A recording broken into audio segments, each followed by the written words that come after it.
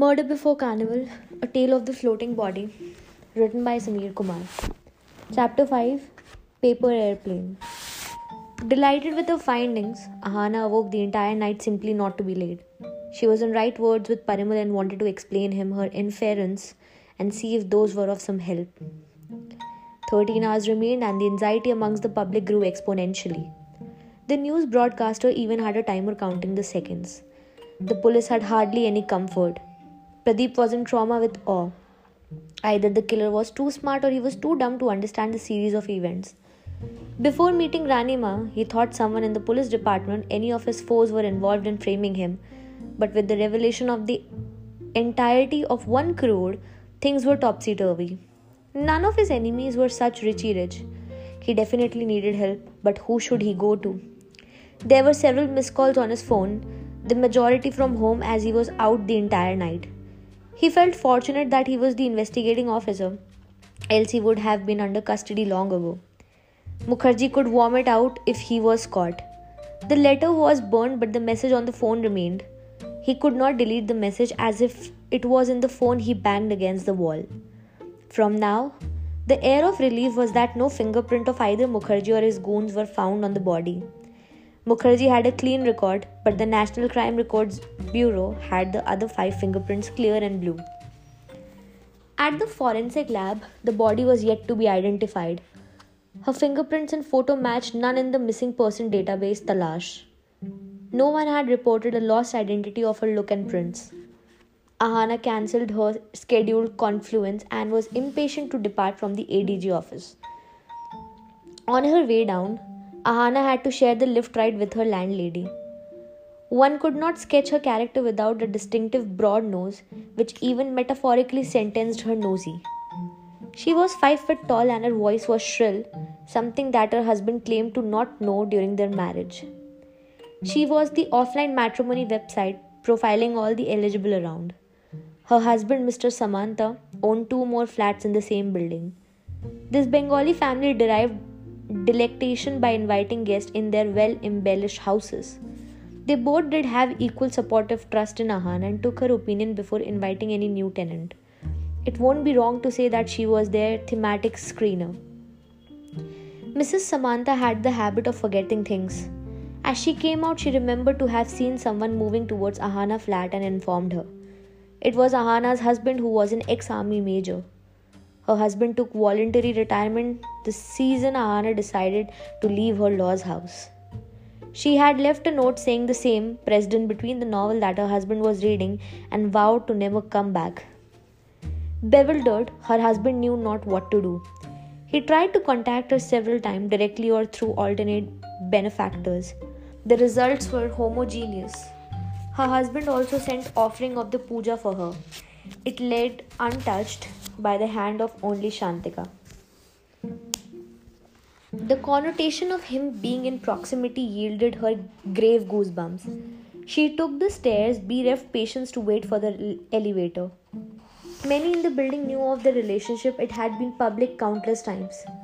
Shouting and growling at each other, mostly her demeaning the ex-major, a small handbag laid hanging outside her apartment. Lakshay Maurya did not ring the bell. He delivered an envelope in the jute bag and was about to leave when Ahana confronted him red-handed. Ahana, how many times have I told you not to leave me alone? Why do you come back to get insulted? I say this always and I'll repeat this. I need nothing from you. No gifts, no blessing. So please, whatever you have bought, take it back. I don't need it. I have more important things to do in my life other than taking menial tensions that rendered no outcome outsourced by you. Lakshay no more supported the psychic of army personnel. He had almost lost some frontal hair.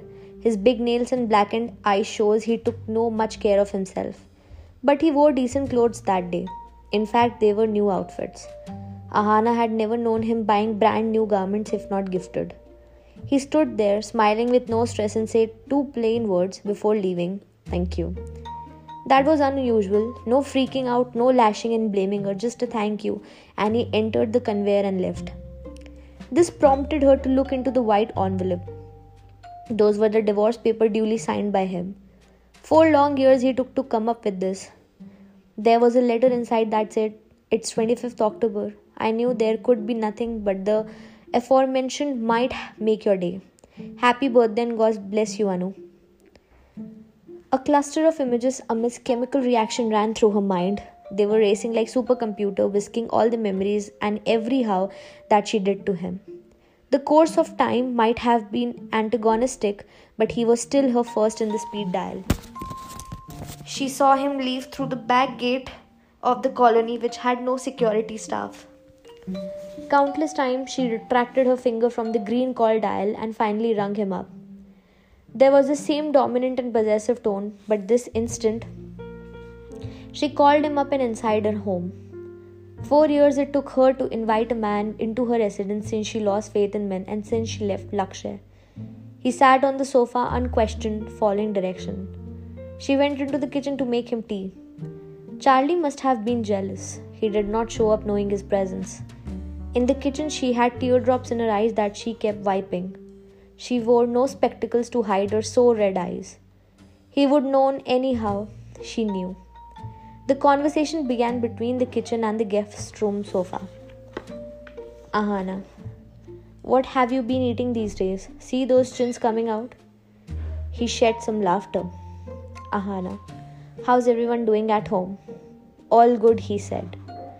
"I ran into your father the other day in a fruit shop. He's healthy and so is your mother." There were many pauses between the question, with her doing most of the talking. The air between them wanted to become a conductor and speak volumes, but there was substantial dielectric stress in between. Lakshay noticed something on her bookshelf. There were multiple books on how to bargain with separation, how to live independently and alone. She saw him looking at them and had no words in her mouth. "So you have decided to move on? Anyone special in life?" she asked in a broken voice, escaping direct eye contact. He plainly shook his head, trying not to simply say anything. "Where did you guys meet?" She tried to ask all open-ended questions for him to do most of the talking. "I comprehend what you are doing now. Do you see my stomach? I resemble a 50 with the weight. There is no one, believe me.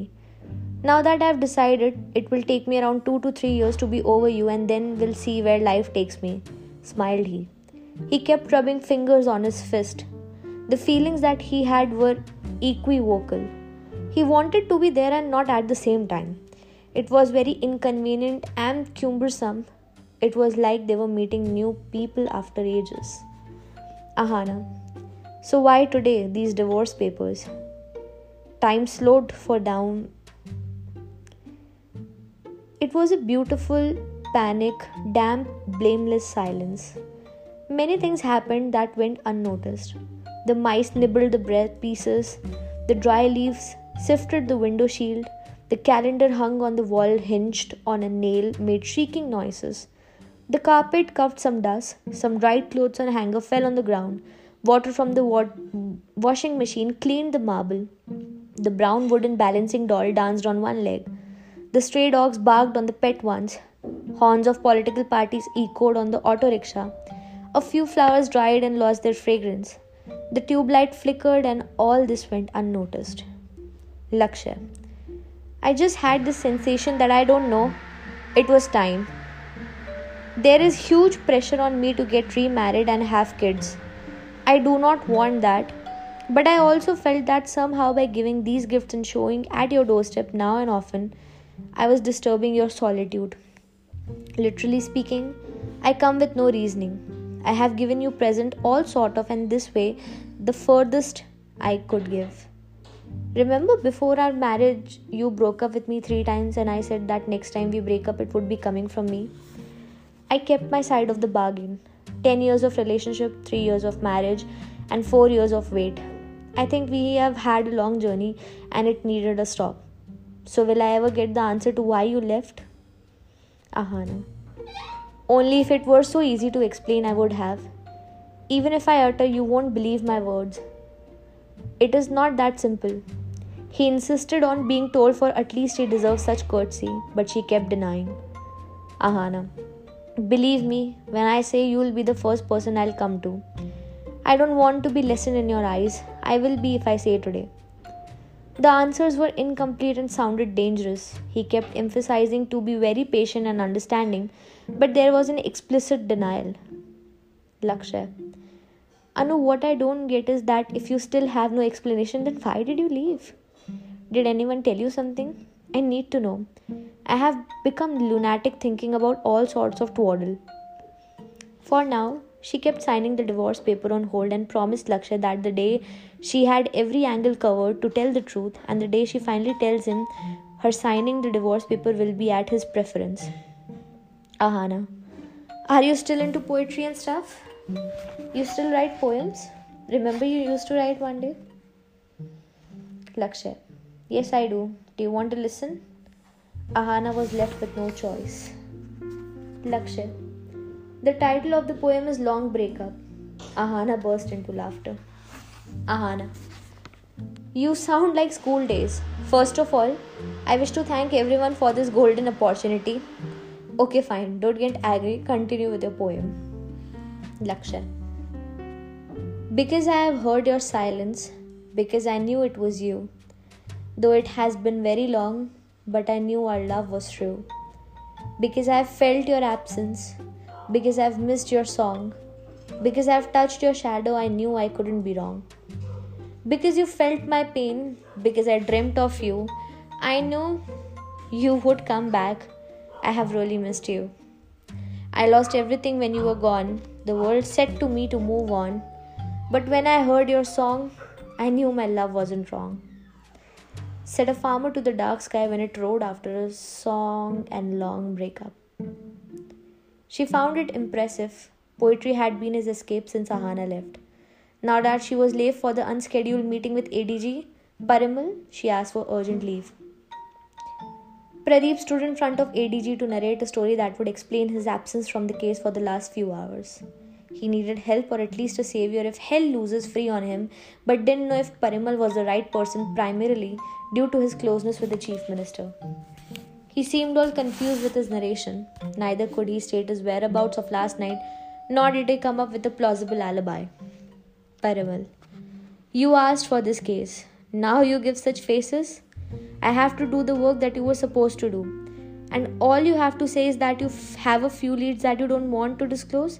Are we playing peekaboo or some guessing game? The entire police department is working for you and you go missing? Pradeep gave no ears to him and kept building a mind map. The connection had this lady who was so rich that she bought a prostitute for 1 crore. The prostitute had messaged from his phone to his goons to collect a body from the mortuary. She must have been known about her arrival, or maybe this lady happened to be in the wrong place. Then there was this letter with his fingerprints which he never wrote. Somehow, he felt that the killer knew all his activities, all his sources, contacts and movements. There was one thing he regretted. The letter was an essential piece of evidence. But in the heat of the moment, he burned it. There was no surety that it even had its fingerprints or it was a story cooked by Mukherjee. He needed to talk to Mukherjee regarding details of the body when he received it. If he had any idea of how she was killed or things she had, her phone, her IDs, anything, the body was found at the mortuary. He sat in his automobile and left for the morgue alone. His wife kept calling but he paid no attention. He also sent pictures of the missing prostitute to all the police stations. She was vital in filling gaps. Lakshay gave a ride to her still spouse. She stood outside Parimal's office waiting for permission. We didn't call for you, Ahana. What happened? Asked Parimal after granting her permission to enter and sit. He did not serve a sound mood but debilitated and blanched one. There were questions from the chief minister, opposition and media that he found less strength to answer. She brought her file out and showed him the work. Parimal was so stressed out that he threw the file and barged that it was not a story writing competition. He reminded her that real crimes are not solved by criminal profiling. Parimal, what is all this? He has a meditation that worship Durga is an escape for men for all abuse they perpetrate against women. Is this what you bring to me? Now tell me, what should I do with this? And why did you assume the culprit to be a male? You're obsessed with shunning men and citing them responsible for your and worldly problems. I don't see anything different here. Ahana had all her enthusiasm spilled out and scattered. She knew that the Indian police system used a top-bottom approach to crime solving. She stressed that if some were helpful, the police do consider her work. She felt it was important to know what kind of criminal they are dealing with and whether it was a personality disorder, mental disorder, or he was a psychopath. Meanwhile, Parimal received a call from the forensics.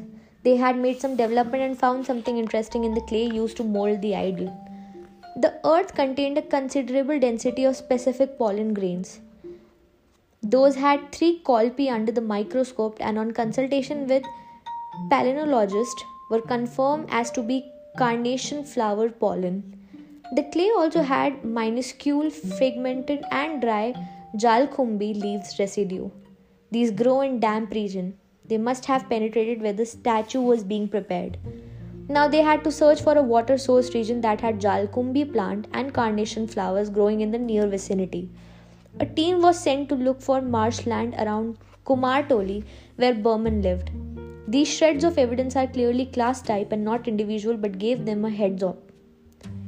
Parimal suspected that if Burman was involved, there must be such indicator around his residence, and not if involved that the idol was swapped somehow. The offender must be looking carefully and continuously at the design he carved. Also, the offender must have established some relation with Burman to understand his vision for the idol. The transporter who brought the sculpture to the colony was extensively questioned. From Kumartoli to Sova Bazar, he mentioned having stopped just once, that too in busy market for 1 minute. It was too short a time to swap an idol so heavy.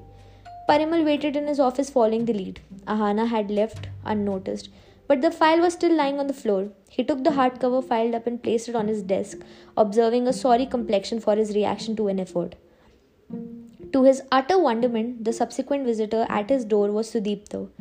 Barring the political arena, they were mostly on the related pages. Sudipto seemed sorrowful that he was outsized from the investigation and left alone to look after the law and order of the state. Both the deputy commissioner and ADG were busy solving one murder case. Sudipto: I understand why I am not included in the investigation, but at least I could have been updated, sir. I have a political standpoint and my closeness to the opposition has never belittled the job that I do. Never mind on that part. I have good news for you. I have found Burman. Parimal asked the obvious, and in reply, Sudipto said that he also found Chacha and Rana. That said all, with no more explanation. It was a big break. He notified that Burman was ready to cooperate and answer everything so long they have provided him protection from Pradeep. All terms were agreed upon and 2 constables brought Burman to his room. He was wearing a face mask. Burman was still terrified. He halted and checked around if Pradeep was there. Pradeep offered him water and asked to narrate all he knew. Burman: Sahib, whatever I say is true. I am a Hindu, but above all, I am a Bengali. God has filled my stomach and I would never do such a thing. Believe me on whatever I say. I have done a lot of thinking myself. The preparation for these idols began 3 to 4 months before the puja. The idol in which the dead body was found was similar to mine but not an exact copy. I will tell you the individual difference, and you can verify it with my artist. You show them the picture of the sculpture under custody and pinpoint what I say. They will approve of it. On comparison, the lotus, the lion and the Mahishasur all look the same. There are 10 hands of Ma. Most of the sculpture like me dedicate the 10th hand empty in blessing. But this sculpture had a snake in the last hand. You can check that in all my sculpture from history to present. Photo of my art have been graphed in the paper. He continued. I had not seen any of my neighbor making similar ones. The 2 craftsmen that I employ lived with me all the time. Our village is famous for tourism. Many people, including foreigners, visit to see us executing the sculptures. They would take picture, talk to us, but I remember one amongst them who took picture and never talked to listen to what we had to share. It was not unusual, but I felt he was local, and additionally, he came multiple times, not one. I also remember the pattern that I used to make the mask of the idol went missing for a few days, and again it was back. It was awkward. The man never showed after that. I have a high gut feeling of his involvement. To Parimal, any lead at the moment would be enthralling. Parimal asked Berman to describe all the details of the man under suspicion to a sketch artist. Those details were simultaneously entered into the online government software in case the forensic artist missed any aspect. When convinced with the sketch, Berman was excused but to be under the protection of Sudipto. Parimal now waited for his team to come and find out if there were any places near Kumartoli with carnation flowers and seaweed. It was a long shot, but he did not want to rule Berman out of the map of suspicion. The sketch of the suspect was given a final touch to be shown to the chief minister. Pradeep finally reached the mortuary and found the doctor sitting at his desk this time. His wife kept calling again and again. Eventually, he picked the call and bawled at her. "Don't you understand I'm busy? Do you have any sense of how much time I've left for the investigation? I cannot focus placidly because of your troublesome, vicious call. Do not shout at me. I've been calling because it was urgent. Only if you could read messages, things would have been easier." Tinku had gone to play with his friends in the park this morning. When he came back home, he had an origami paper airplane in his hand. I asked him to throw it away, and he emphasized that it was for Papa. I took it from him, and when I opened the sheet, it had a picture of 2 cars. One which belonged to you standing outside a broken building at night. I did not know what to do, so I kept calling you.